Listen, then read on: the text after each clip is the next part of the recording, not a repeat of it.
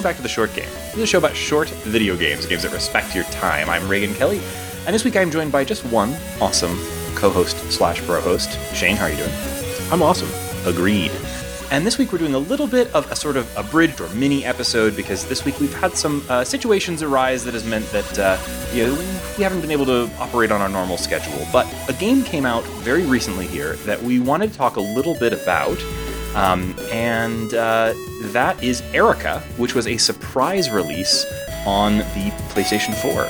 It came out during Gamescom, so if, for the Americans in the audience who aren't familiar, Gamescom, and hey, that's me, and I only barely know this stuff. Gamescom is the biggest game convention, or sort of event, that happens yearly in Europe. Think PAX, but bigger. And so a lot of the game companies like to have big releases or announcements at Gamescom, and one of the ones that Sony announced was that, and we're announcing and also releasing a game today, and it was Erica. It's a FMV game, which is a thing that that it seemed to be having a bit of a moment. I mean, see last week's episode with Telling Lies, which we all really liked. Yes, awesome game. And this is a different kind of FMV game. First of all, of course, it's on consoles, or specifically one console. This is a PS4 exclusive, but it's a bit of a different kind of thing. So I thought it would be interesting to talk about it as a bit of a contrast piece to Telling Lies, which we talked about last week. Yeah, so last week we covered Telling Lies, which is this, I can kind of consider the new breed of FMV game. And I can't remember who said this on Twitter, but I thought it was really funny. Calling these games FMV games really kind of calls out this thing that used to be really high tech, and used to really set these games apart. The fact that they had full motion video. Mm-hmm. And today, is it impressive to be able to show video inside of your video game? I no longer think so.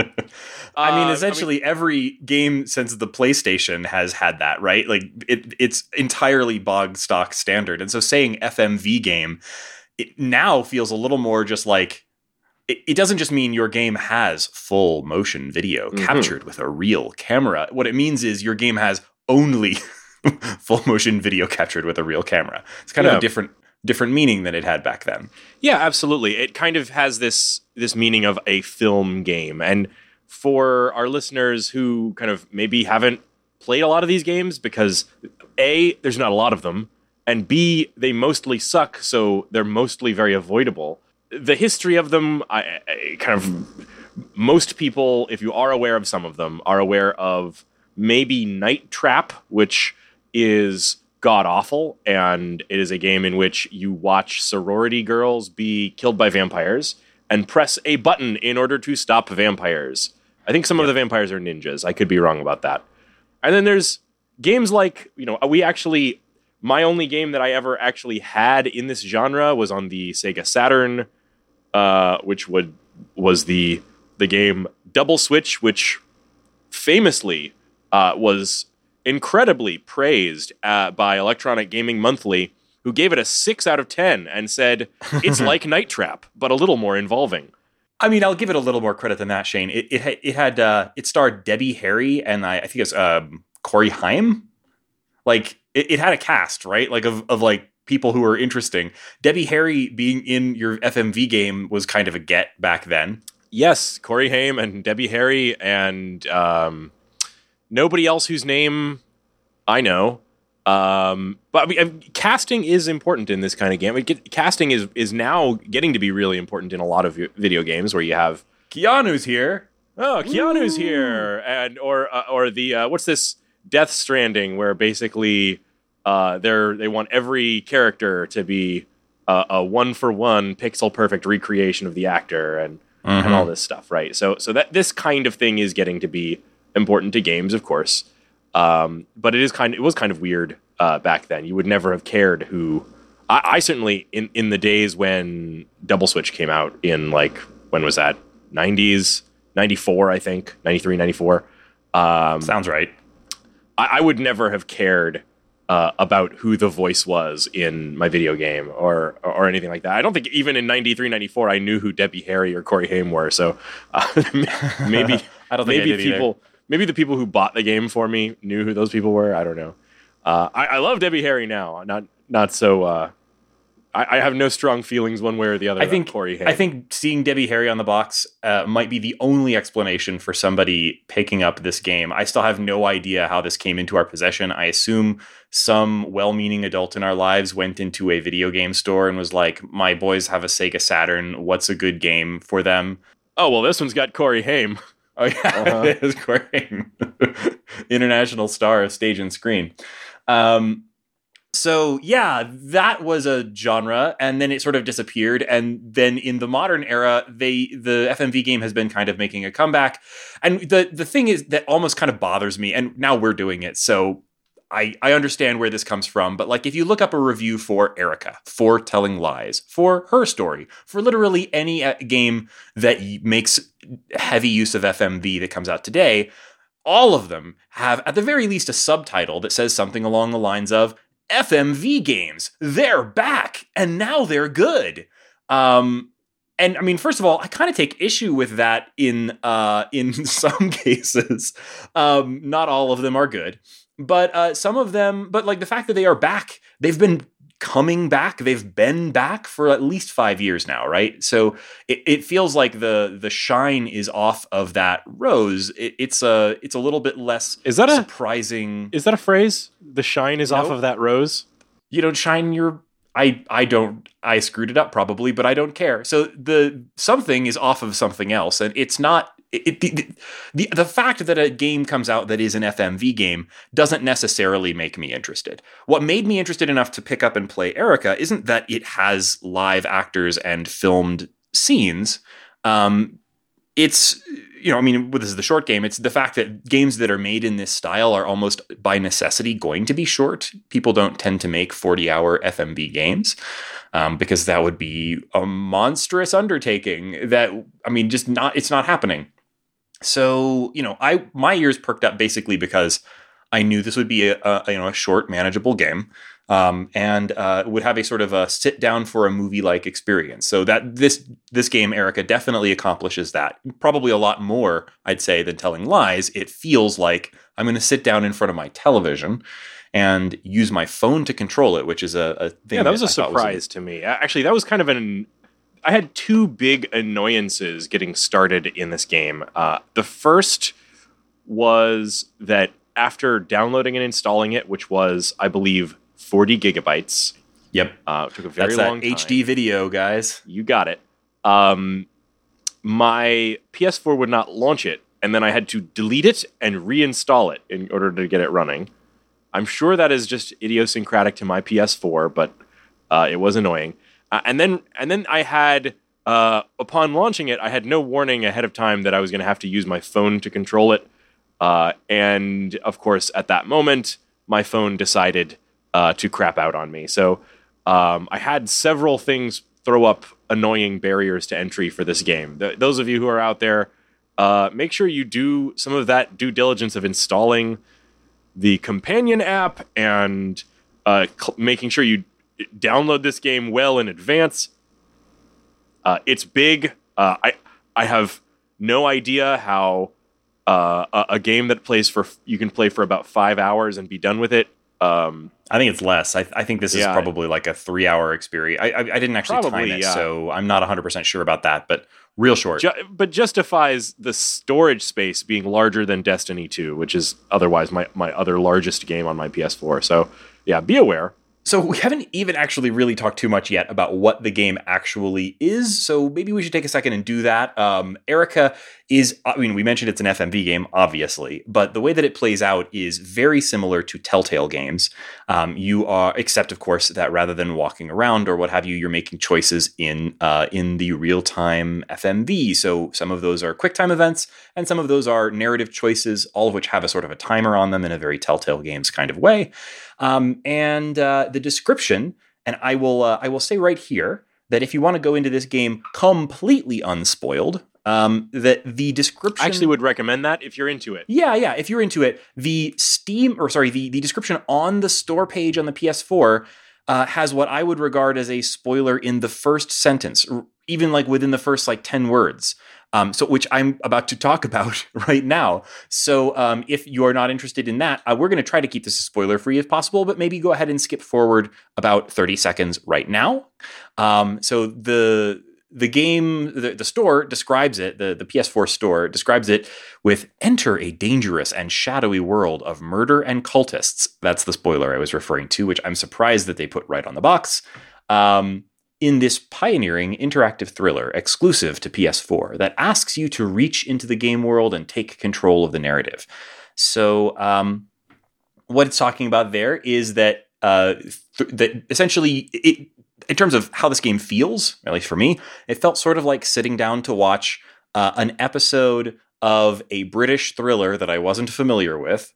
And at various points throughout the episode of this British thriller, TV thriller, it does not quite, I think, rise to the level of film-like experience. It feels very much like a prestige television show to me. That's probably the way that I perceived it. But anyway, at various points during this prestige television show, you're going to be asked to do things like, and it's quite often, about every 30 seconds or so throughout the course of the game, you're going to need to do something interactive. And this is something where Sony seems to have a real love of the idea of connecting your phone to your game console to use it as a controller. There's this entire idea of Sony PlayLink. Have you played any of the PlayLink games, Reagan? I tried one of them a while ago and not deeply, and I don't even, it slid right off of my brain. I don't remember anything so there's quite a few of them. There's things like Knowledge is Power is one I know of. It's like a quiz game. There's a SingStar. There's quite a few of these at this point. And basically the idea with these games is most of them are party games where the people in your party are going to pull their phones out and each one presumably download the PlayLink app and connect it to the PlayStation 4 and then, snap a photo of their face, swipe the screen, do different stuff, basically. Sing into their phone, using your smartphone as a microphone, for example. And, it seems like a smart thing to do, considering that, like, probably the biggest barrier to, like, mass market approachability for the PlayStation 4 is the fact that there's a pretty significant number of people out there who aren't comfortable with the kind of game controller that the PlayStation 4 comes with by default, but everybody has a phone and everybody's comfortable with touchscreens. It seems like a smart idea. Yes. However, the kind of people that aren't comfortable using a controller certainly aren't going to have a PS4. And so these kinds of games are always going to be relegated I think you might be wrong. Like, they might not be the primary owner of a PS4, but they're going to, it's very likely that they might have a PS4 in their household. Yeah, I suppose you might be right. But I mean, it is always going to be relegated to a kind of secondary experience. It's not the reason that people are going to be getting a PS4. And it's also, I don't really think, going to be increasing people's comfortability with using a PS4, just assuming, because they're not going to be using the primary way of interacting with that PS4. So, I get the idea. I just don't see it really taking off. I haven't ever really seen. Well, it's been around now for quite a while, and so you've been basically. I mean, I don't know how well those things sell with any actual accuracy, but like, I think you're basically right. Like, I don't think they've been lighting the world on fire. And the games of that sort that I think do pretty well are things that are multi-platform, like the Jackbox games, where, it doesn't matter that there's some special Sony technology for this. You just log into a web page on your phone. Yeah, and that also works fine. That's another thing, that the barrier to entry, surely today, the barrier to entry of downloading and installing an app is not that high. Like, most people are doing it. However, they are trying to hit, for these things, a really broad audience. People are still kind of resistant to downloading and using one-time use applications, if you're over at a friend's house and you want to play music on their stereo, but you have to download an app to do it. Are you really going to do it? Or are you going to say, just give me your phone, I'll try and find the song, So and I think this kind of PlayLink thing has the same kind of challenges. I kind of was annoyed when I realized I was supposed to download an app in order to play this game. Well, you actually can play this entirely with a DualShock 4, and I played through it both ways. I played through this game basically 1.5 times. And so I played a pretty significant amount of this game with the DualShock 4 as well, and I found it actually fine. I've seen some reviews where folks were complaining about this on DualShock 4s. I think it is probably more designed around the experience of using the app, and I thought the app was fine. It didn't bother me that I needed to download and install it. It connected really easily. I didn't need to create an account or any BS like that. And once it was connected, it worked pretty much the way you expect, and I thought it worked great. Using the touchpad on the PS4 controller was a pretty similar experience. This is really designed for you to be looking at the screen and you're using the touchpad for gestures that feel really natural. And I didn't find that I needed to look at my phone, for example. And so because of that, having the just trackpad touchpad on the gamepad also works just fine for this game. So, either way that you go, I think it's fine. It's more just the types of interactions that you're having with this. There's sort of breakdown into two sort of categories. One would be that there are sort of moment-to-moment interactions that I think are just there to try to involve you in the story on a minute-to-minute basis. Things like Erica, the title character, is walking through a door and needs to unlock it, and suddenly there's a very tight close-up of the lock, and you need to do a little gesture on your touchpad or phone in order to unlock the lock. And then there's the other type of interaction, which is things like quick time events or choices. Yeah. And most of those choices are, sometimes they're simple, yes/no choices or about dialogue. But sometimes there's as many as 6 or even 8 options for you to choose from, particularly towards the end of the game when the choices become more consequential. And they're presented by kind of giving you these sort of floating word clouds on screen for you to choose from. And there's a sort of a subtle timer element of them where there's a sort of... It's subtle, but they look like they're sort of dissolving. So you need to choose them before they fully dissolve. Yeah. There's always the option to not make a choice. And then for the most part, the title character, Erica, does nothing, which in itself is, it's an interaction to just sit there and stand there and do nothing. Yeah. And so all of these types of interactions, if you've played a Telltale game since The Walking Dead, it's going to be really familiar. Lee could always just stand there and say nothing. And sometimes people would say, wow, that Lee, he's a psychopath. He doesn't say a word. And that's pretty much how this plays out too. So not a lot of surprises from the gameplay's perspective here. So what this game has going for it is beautifully shot. It looks really, really nice most of the time. They've done some really interesting stuff with the lighting. If you look at the poster or the store page, you'll see this really dramatically sort of, Dayglow Outrun style lighting on a very beautiful actress's face. And that's the kind of vibe that they're going for with a lot of the visuals in the game. I think we can talk a lot more about these kind of interactions before we hit the spoiler break, because I have a lot to complain about there. Okay, yeah, let's do. Go ahead. The biggest issue that I have with this game is that in what the actual gameplay, how the actual gameplay works, this takes a veer away from almost every other FMV game which I've played, which are either choice-based narrative style stuff, her story style, investigative stuff, or hit the switch at the right time, double switch, Dragon's Lair type of Dragon's Lair kind of things. Mm-hmm. This really is doing its best to present you with kind of a lightweight version of adventure game style gameplay, right? Mm-hmm. Which means that a huge amount of the actual gameplay in this game has to do with opening drawers and doors and finding keys and looking at pictures and identifying numbers and doing a lot of wandering around and stuff like that, right? So first off, we're already kind of combining two genres that feel kind of at cross purposes.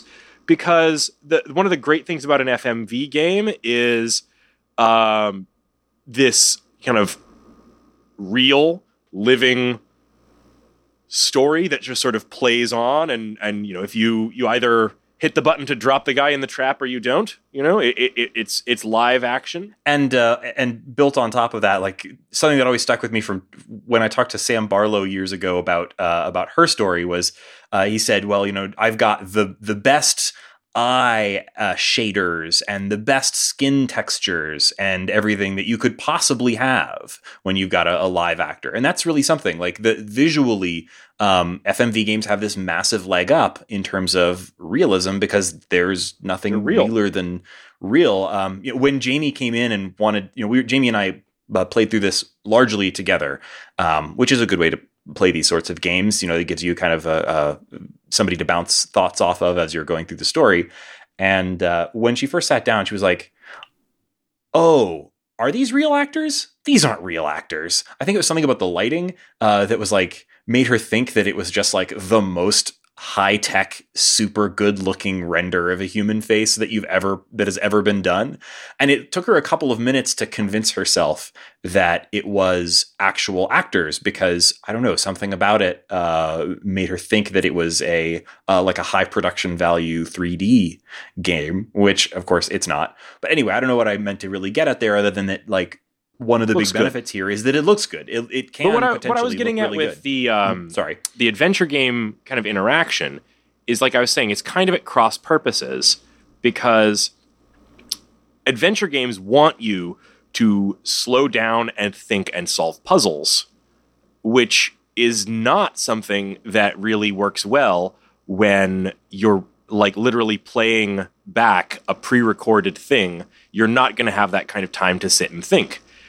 So what you're left with is the most mundane interactions of the adventure game genre, which is clicking to walk around and opening doors and turning keys, which they kind of try to really hone in on that by having this, I guess, innovative control scheme where you're, if every time they ask you to turn a key, you're making a semicircle with your thumb on your phone. But that wears thin really fast.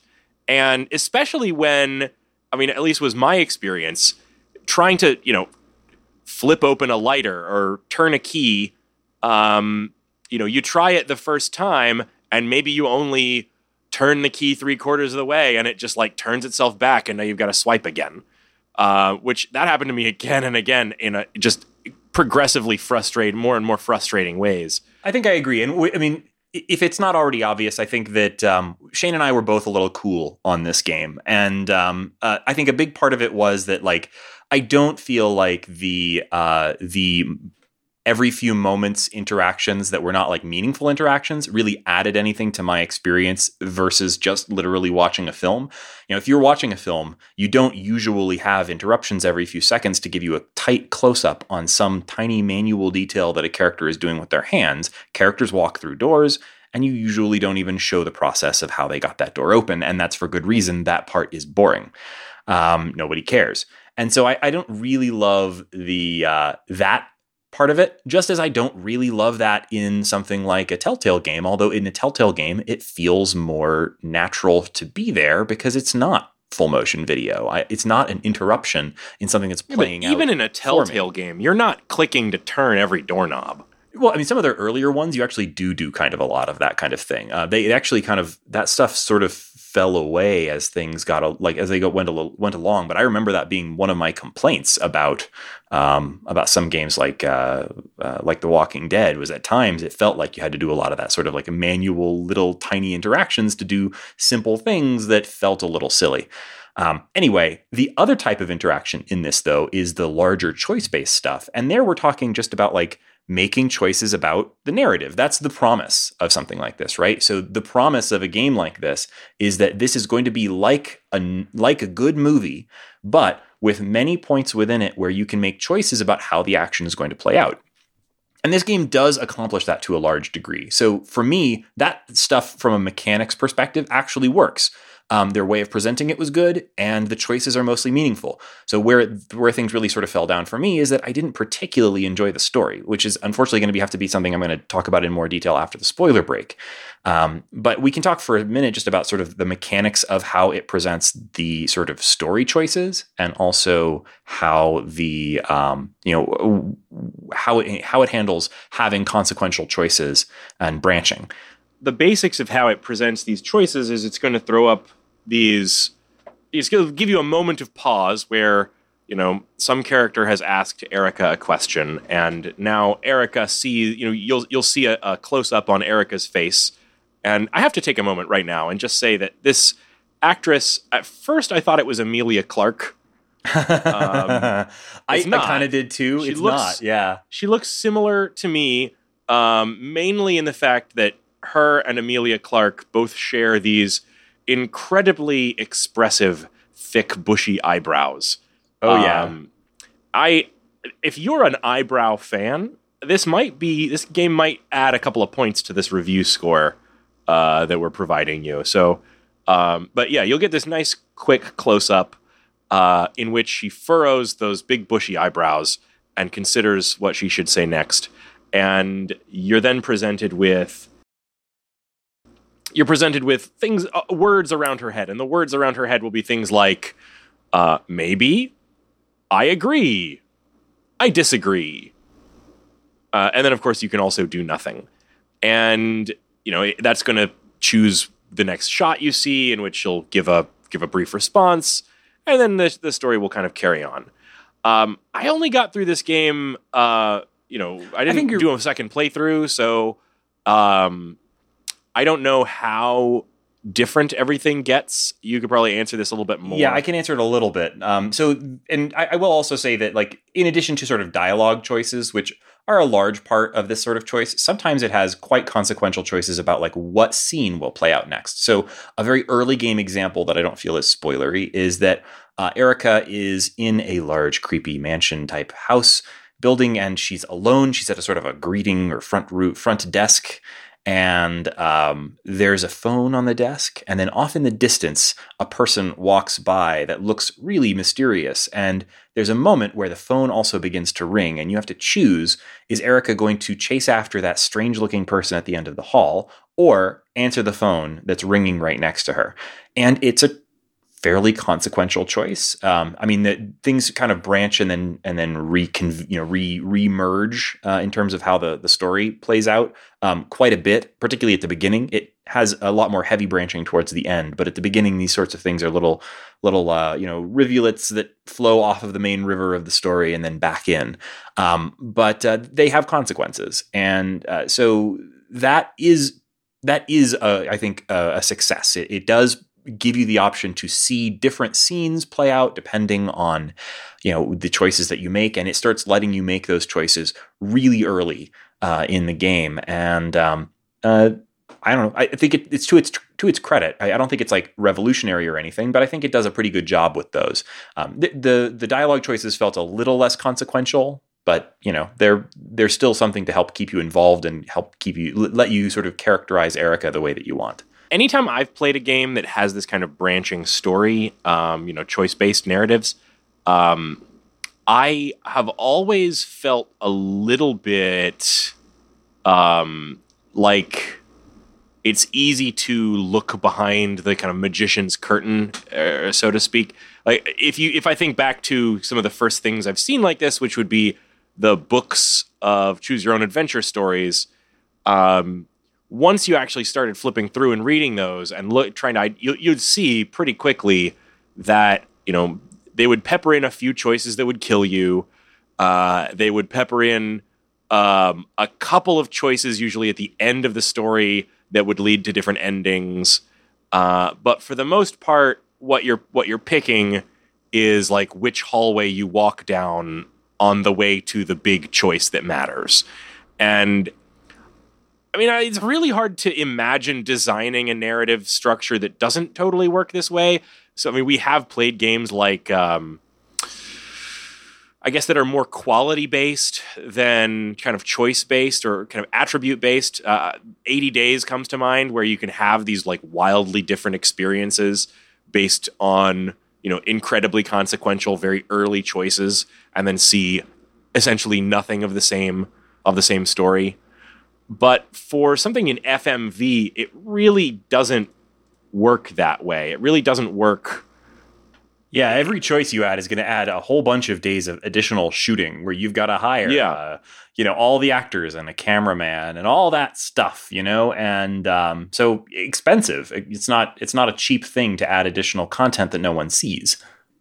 Yeah, so I think we are going to have a discussion of the game post spoiler break, and that's where I think I can talk a little bit about my feelings on the story. A totally spoiler-free reaction here. I think the game has a story that I think the story of the game left me a little cold, and this might be personal taste because the pitch that I originally heard on this story, which had me interested in the story, was, and I don't think this is too much of a spoiler because it's in the first couple of scenes, that this is a game about a girl whose father was killed under mysterious circumstances. When she was young, she saw the event happen. A few years later, with his mystery never having been solved, she receives a package in the mail and it has a severed hand in it. And this begins a mystery of who is this killer and what is going on with that, whose hand was this, etc.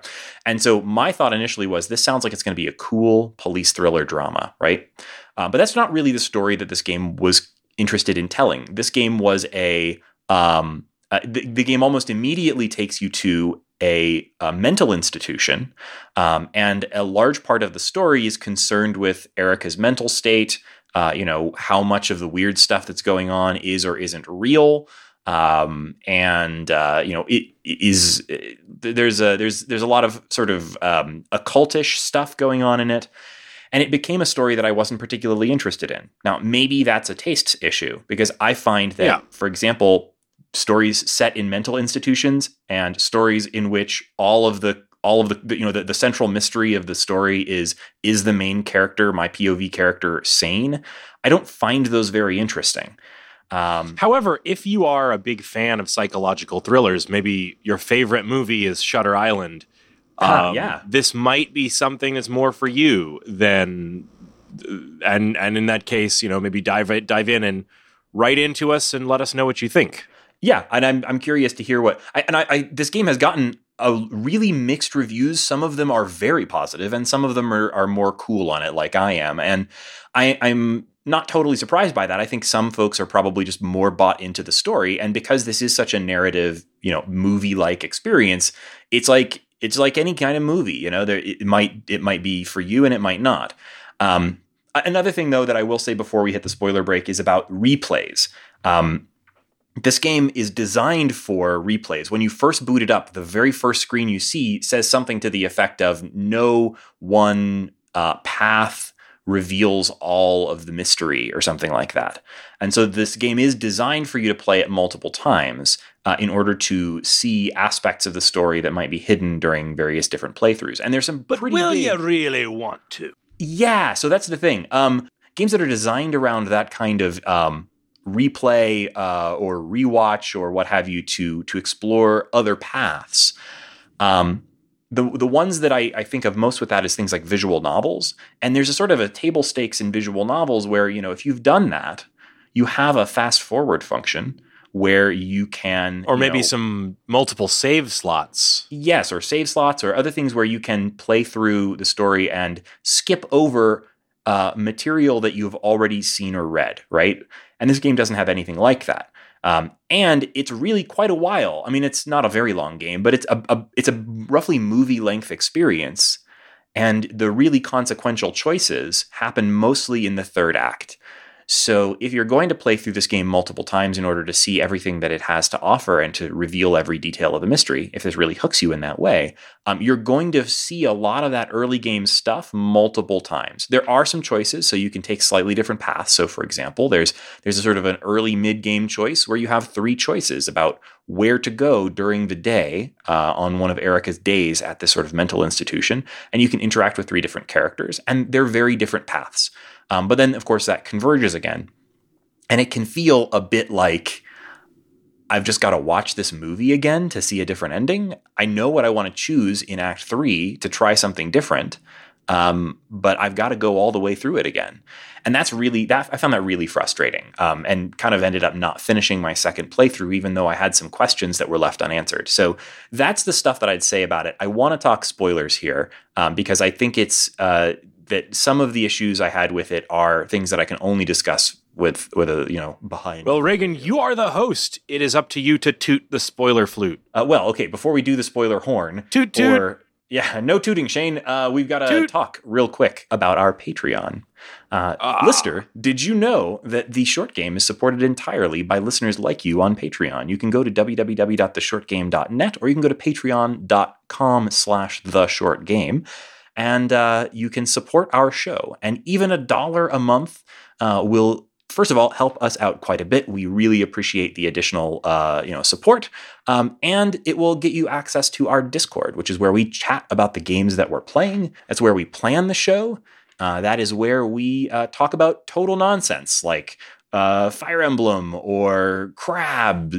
We're doing a Crab Week episode, by the way. It's coming up, or all sorts of other total nonsense. So if you are interested in chatting with like-minded listeners and getting in on the planning side of the short game, come join us. Patreon.com/theshortgame is where to go. You can also find our show on the internet, www.theshortgame.net, where you'll find a contact form. That's a great way to let us know about things you think about the show or games that you think we should be covering, that sort of thing. We love to hear from you there. Or you can find us on Twitter @_shortgame. And you can find me also on Twitter @ReaganK. That's RayGank. Shane, where can people find you? I'm over on Twitter @8bitshane. Yeah, and Laura and Nate will be back next week once things have quieted down. So hopefully we'll be getting back to a more normal format soon. Thank you for sticking with us for this episode. And here it is, your spoiler break. Toot toot.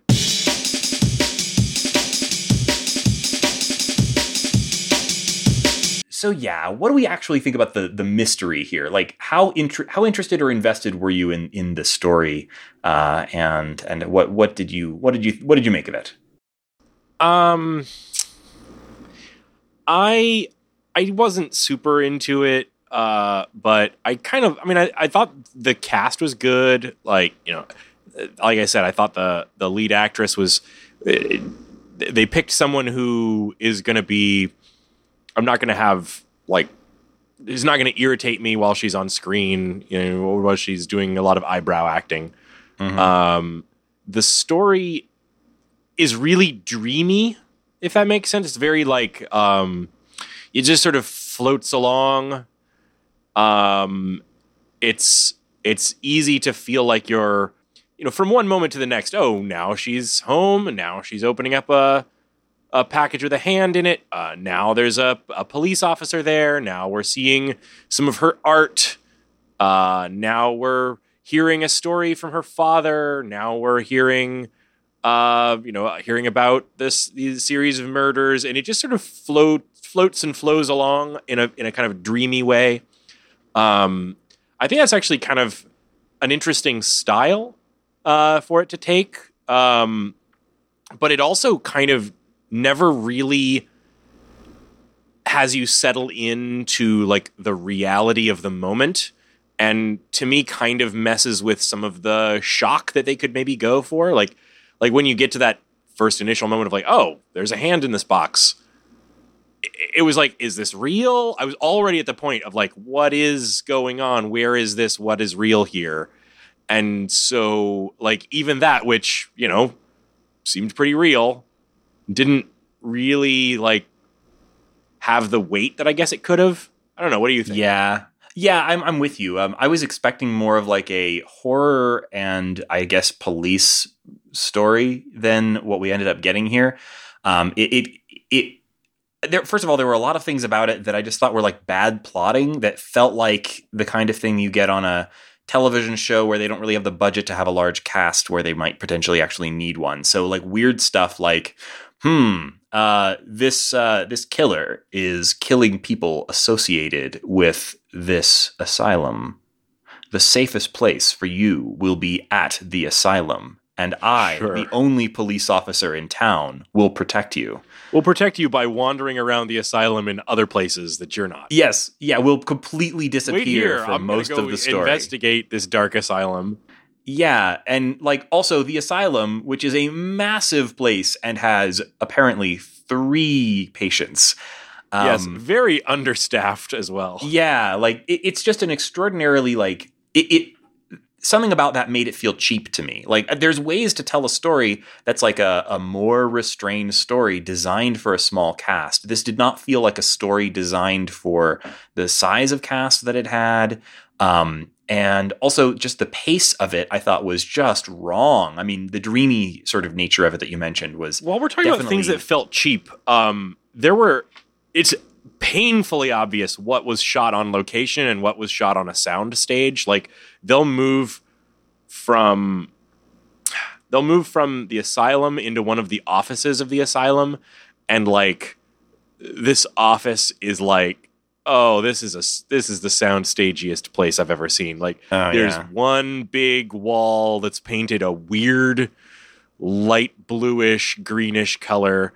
And like, how do we decorate an office in an asylum? Well, let's put one bust of some unrecognizable Greek guy. Yeah, and like one on a pillar, too small bookshelf on a tiny bookshelf on a gigantic wall, and maybe a little potted plant over here as well. Yeah, that's it. That gives us a nice 2-level effect. All right. Well, so that's where I was talking about this feeling like a British television show. British television shows, they're all this cheap. So it looks like a episode of Doctor Who or something, but like the really boring bits before you get to any of the sci-fi. I don't know. It's that kind of thing. And so it wasn't really winning me over from that perspective. And then really the thing that really bothered me about it was that the farther in that you get, the more, dreamy and is she crazy or is she not the story gets. And just nothing about it really worked for me. This is probably more of a matter of taste thing, but just like I wouldn't watch a movie that was like, if you cut the best bits of this together and even just cut out all of the weird like interaction stuff and just presented it as a film, I wouldn't watch this film. I just don't think it's a particularly interesting story. You're right that like they managed to get, I think, a really, really good central actor. The lead character, the lead actor who plays Erica is just great. She's really expressive, but like she only carried me about halfway through. And then I really started seeing the seams, and I just found the story confusing and like not particularly interesting. Like when the character who is now this is based on the one complete playthrough. I bailed out of my second playthrough. The character who killed Erica's father is sort of unmasked, and it's very unclear exactly what her goals are and if she's crazy. But like, okay, is she or isn't she crazy is like a mystery, but like it doesn't really solve the mystery of like, well, what actually happened? I don't know. It just, I'm sure there's details in some of these further playthroughs that would like clear up some of the mystery to me, but some of the mystery just sort of felt like, oh, like now these characters are doing things for reasons I don't understand. And that just lost me. Like I didn't understand what that woman, the person who killed the Erica's father, what her motivations were exactly. And I don't know. There was a lot about this that felt really kind of slapdash to me in terms of story. We've all had the experience of watching a movie like that we really loved and watching it multiple times and seeing something new in it every time. And that's an experience that if you could recreate it in a game, I could see a lot of value in it. But this game kind of felt like they were trying to set it up and explicitly tell you up front, like, oh yeah, this is gonna be that. This is gonna be that thing where you watch it again and again, and of course you're literally gonna see different things in it every time, and you're gonna learn more and know more about the story. But like for that to work, you've gotta have real payoff on round one and really pull people along. Yeah. Like you can't have the first playthrough just be full of gaping plot holes and confusing lack of motivation, and like you can't hide all of that stuff. Oh, well, you didn't turn the right key or walk down the right hallway to fill in that plot hole. I guess, yeah. And I found it confusing, unsatisfying. I thought the ending wasn't much of a payoff, I'll talk a little bit about the story of what came through in the playthrough that I had. So you're wandering around this completely unprotected, wandering around this madhouse, and meeting the various characters and trying to figure out who it is that mailed you this hand. Well, it turns out, of course, it is the lady that killed your father, and it's all related to her mother in some way. And a cult. So her father apparently, now this is something that I suppose there's the possibility that this is all in Erica's head, and I actually don't know. That's sort of one of the mysteries of the game, but that Erica is that the woman who killed Erica's father is trying to get revenge on him for killing other girls at this asylum that he ran. And the killings were about trying to do some sort of pagan ritual that involved seeing the future. So he was part of some sort of cult, and he ran this asylum kind of as a cover to get access to special women who it refers to as butterflies, who have the ability to look into flames and see the future in a very druidic kind of way. And so and this requires some sort of human sacrifice, and so he's doing that. And then, of course, in my playthrough, Erica, rejects. I don't know. I basically, every time somebody had the option to go with them or say no, I chose the no option. And so in my playthrough, this resulted in Erica sort of fleeing the mansion and burning it to the ground and saving the girls that were being abused there. That's pretty much the story from what I got. But I didn't really feel very satisfied. The murderer had incredibly unclear motivations to me and was a confusing character from jump. And I didn't think the ending was particularly satisfying. She sort of shoots her way out and burns the place down, and that's it. It's done. And no, the mystery of the cult was never really unraveled, and her mother was still a very mysterious figure that I didn't really understand exactly how she played into all of this. And I'm sure if I played through this game several more times, I would be able to unravel more of these details, but I kind of don't care to. I just sort of found the whole thing kind of a yawn. So that's sort of where I came down on it. It's not super great as a game, and it's not super great as a movie. And those two things didn't do a whole lot to reinforce each other. So, FMV games are back, baby. FMV, you know what? I'm ready for that Night Trap 2. Bring it on. I want to save some co-eds from those vampires. Honestly, I think I would rather play Night Trap than this. Night Trap is a silly, weird thing, and it's kind of too hard if I remember correctly. But it's also, it's fun. I'm a little afraid to replay it because I'm pretty sure that Night Trap is canceled now. But probably, yeah. Maybe. Okay, I'll stick to Double Switch. Yeah, let's go with Double Switch. Debbie Harry. Corey Haim. Debbie Harry. She's grandfathered in. Yeah. R.I.P. Corey Haim. Oh, yeah. Well, listeners, thank you for sticking with us past the spoiler break. If you thought otherwise about this game, if you played this and really dug it, let me know. I'm really curious to chat with some folks because I'm frankly pretty confused by some of the fairly glowing reviews. I looked at Polygon's review and wow, they really liked it. And I am less and less impressed these days with the review staff at Polygon's opinions on things.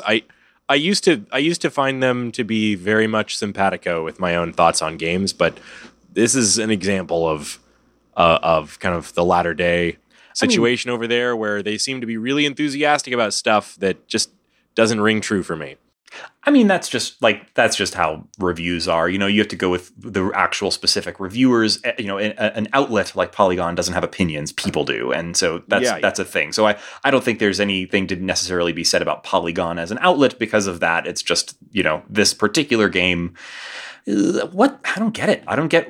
I mean, and I feel like maybe this PlayStation made an arrangement to publish this game and then just sort of pushed it out as a surprise release without any marketing or press really outside of just it being part of their Gamescom presentation. And I kind of have to feel like maybe somebody decided that this really didn't need their full weight behind it, that they were kind of shoving it out to go and die, because it's just, I don't think it's anything particularly special. I was excited to play it and found it to be a bit of a disappointment, and I guess that's okay. Yeah. I mean, they put it out at a pretty good price. I can't complain about that. That's true. Can't complain there. It's $10 on the PSN. But yeah, I don't know. I'd like to see more games try this, but I'd like to see them try it differently for sure. I think maybe they need to rethink the little lock and key and drawer and so on interactions. And I'd also love to see them sort of rethink, here's our box quote for it. We want this, but good. Yeah, that's actually exactly it. I personally think that if you were going to try this approach again, I would rather put most of the consequential choices near the end. I think that putting they felt, I think they needed to put a bunch of consequential choices up at the front, but they aren't really able to actually carry that through. And that meant that there was stuff that I felt like I was missing or otherwise couldn't really kind of get a grip on. And then for God's sake, let me skip right to the consequential choices. Let me watch the movie, make some choices, and then let me rewind and make those choices again. Because I am definitely not sitting through 2 hours of this game again, having to do swipes every second that I'm watching this movie. So I definitely can't, for example, do something else on my phone while I'm rewatching scenes I watched literally 2 hours ago. But there's no fast forward, and there's no way to skip to the consequential choices and try a different path. And that drove me nuts. So that's probably the biggest thing. If this game had given me more of an option to just try things without being kind of punished by watching this whole sequence of stuff again, then I probably would have done more of it. But yeah, that's... I think one of the biggest lessons I've taken from playing what I think now is my favorite FMV game in our last episode in playing Telling Lies, and this, which is I'll just say not my favorite FMV game, is that the thing that I want from FMV games is I want to be able to fast forward. That's just it. Yeah, I think that alone would have made this game more replayable for me, and would have probably at the very least let me stick it out for at least one or two more endings. And I know there's stuff in those other endings that I think I might find interesting. So anyway, again, thank you listeners for sticking it out with us, and we'll be back with a more traditional format for the show next week. If you want to get in touch with us, you know where all the places are. You can find us on Patreon, you can find us on Discord, and you can find us on Twitter and elsewhere on the internet. Thank you so much once again for listening to The Short Game.